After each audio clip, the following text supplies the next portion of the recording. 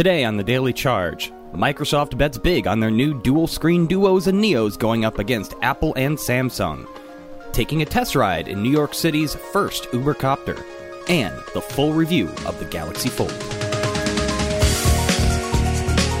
Good morning and welcome to CNET's Daily Charge. It's Thursday, October 3rd. I'm Ben Fox-Rubin. And I'm Scott Stein. And here are today's headlines. After 5 months of delay, the Samsung Galaxy Fold is now on sale. It's $2,000. It's got a foldable plastic 7.3-inch OLED screen, and its second screen is 4.3 inches on the front. But Scott, will it revolutionize the smartphone? Well, I think Samsung's trying to figure out where, and a lot of companies are trying to figure out where to revolutionize the smartphone. But I think this is not the point to get on board. Looking at Jessica's review on CNET, it's expensive. It doesn't have the water and dust resistance. It's a fragile phone. Battery life is shorter. Nobody has figured out really how to use these screens with software and apps. So these are a huge amount of drawbacks on a $2,000 phone compared to anything else on the market that Samsung or anyone else makes. So you can tell between this and Microsoft that people are trying to figure out the future, but we're not there yet. And you're basically buying a prototype concept device at a premium. So one thing that Jessica mentions at the end of her video review is that foldable phones are not an inevitability. We're still kind of like groping around to try to figure out what the future of smartphones are. What's your perspective on that? Because you write a ton about phones. Yeah.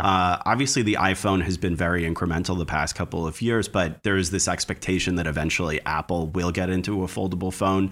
Do you see it as a potential inevitability, or is this at least something that we're going to be dabbling around with smartphones for at least the next couple of years? I think we're definitely going to take stabs at it, but I look at phones and future tech, and I use a lot of different devices. I mean, I'm not saying everyone will do this, but I wear a lot of things on my face. I will experiment with, VR and AR. I think about like where those screens are coming from. Maybe it's on the phone. Maybe it's something you're casting to. I still like the idea of phones that connect to something else and become like a Samsung TV. DeX. Yeah, becomes a monitor for a computer or connects to your TV. We've talked about that for years, and we're not really there still, but it's obviously technically possible.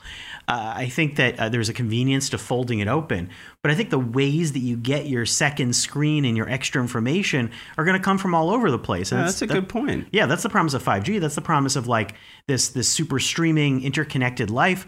So by the time we get to dual screens, I feel like we're also going to have many other ways to tackle that. So I like it, but I didn't like the Nintendo DS when it came out, and then I liked it later.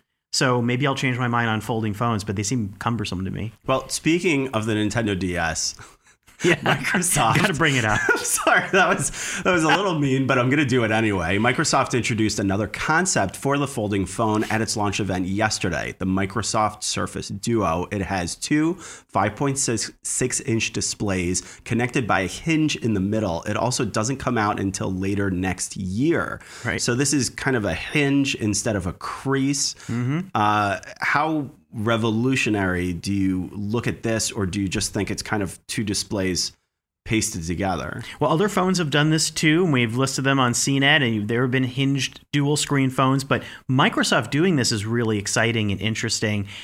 I think it's a bet on, again, trying to figure out that future. I think I like the laptop one, the Neo, more. The bigger one. Yeah, because I think you're going to unfold it and use it like a laptop. And I love that keyboard. So you have a real physical keyboard that's going to shift around and become the trackpad or the touch bar thing, which they call Wonder Bar.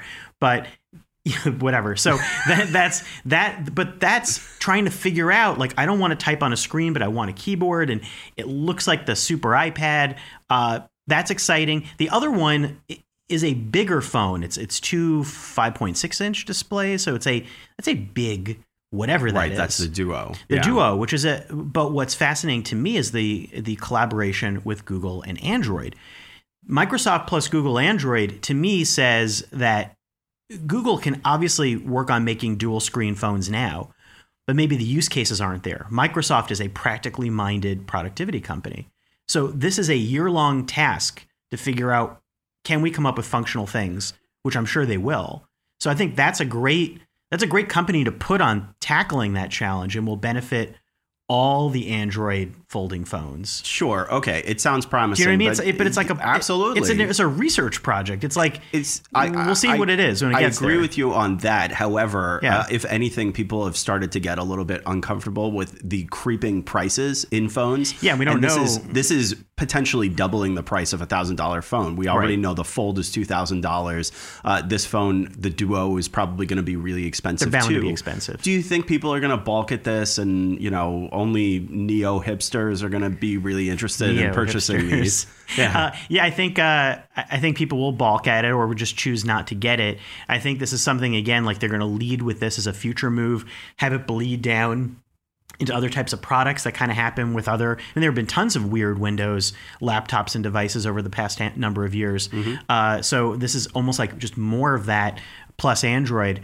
I don't think a lot of people do it. I think it's good if it's an all-in-one do-everything thing. Like if it's your laptop, if it's your tablet, if it's your communicator or whatever you want to call it. You're paying enough for it. You're paying enough. You would hope so. It better be. Yeah, it's like your car.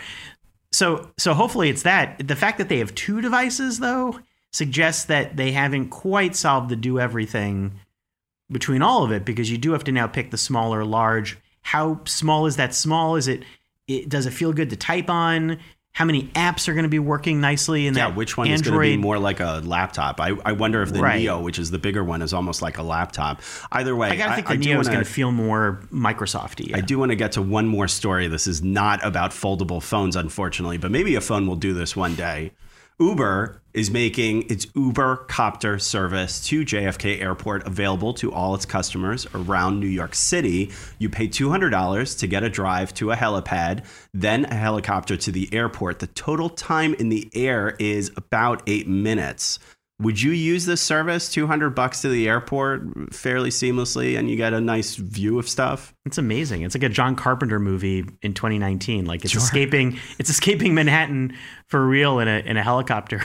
The price does not seem as high as I thought it would be. No, it doesn't. But then again, like a lot of this stuff is subsidized, I would think, starting off. Sure. Hey, if that goes from New Jersey to JFK, that would be pretty snazzy for $200.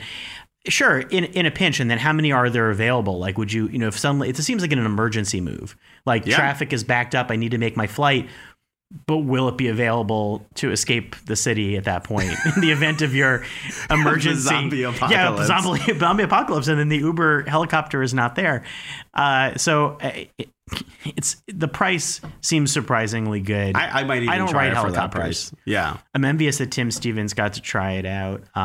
He did, right? And check out the video. Definitely, the video is a lot of fun. So it's crazy. For the Daily Charge, I'm Ben Fox Rubin, and I'm Scott Stein. Thanks everybody for joining us.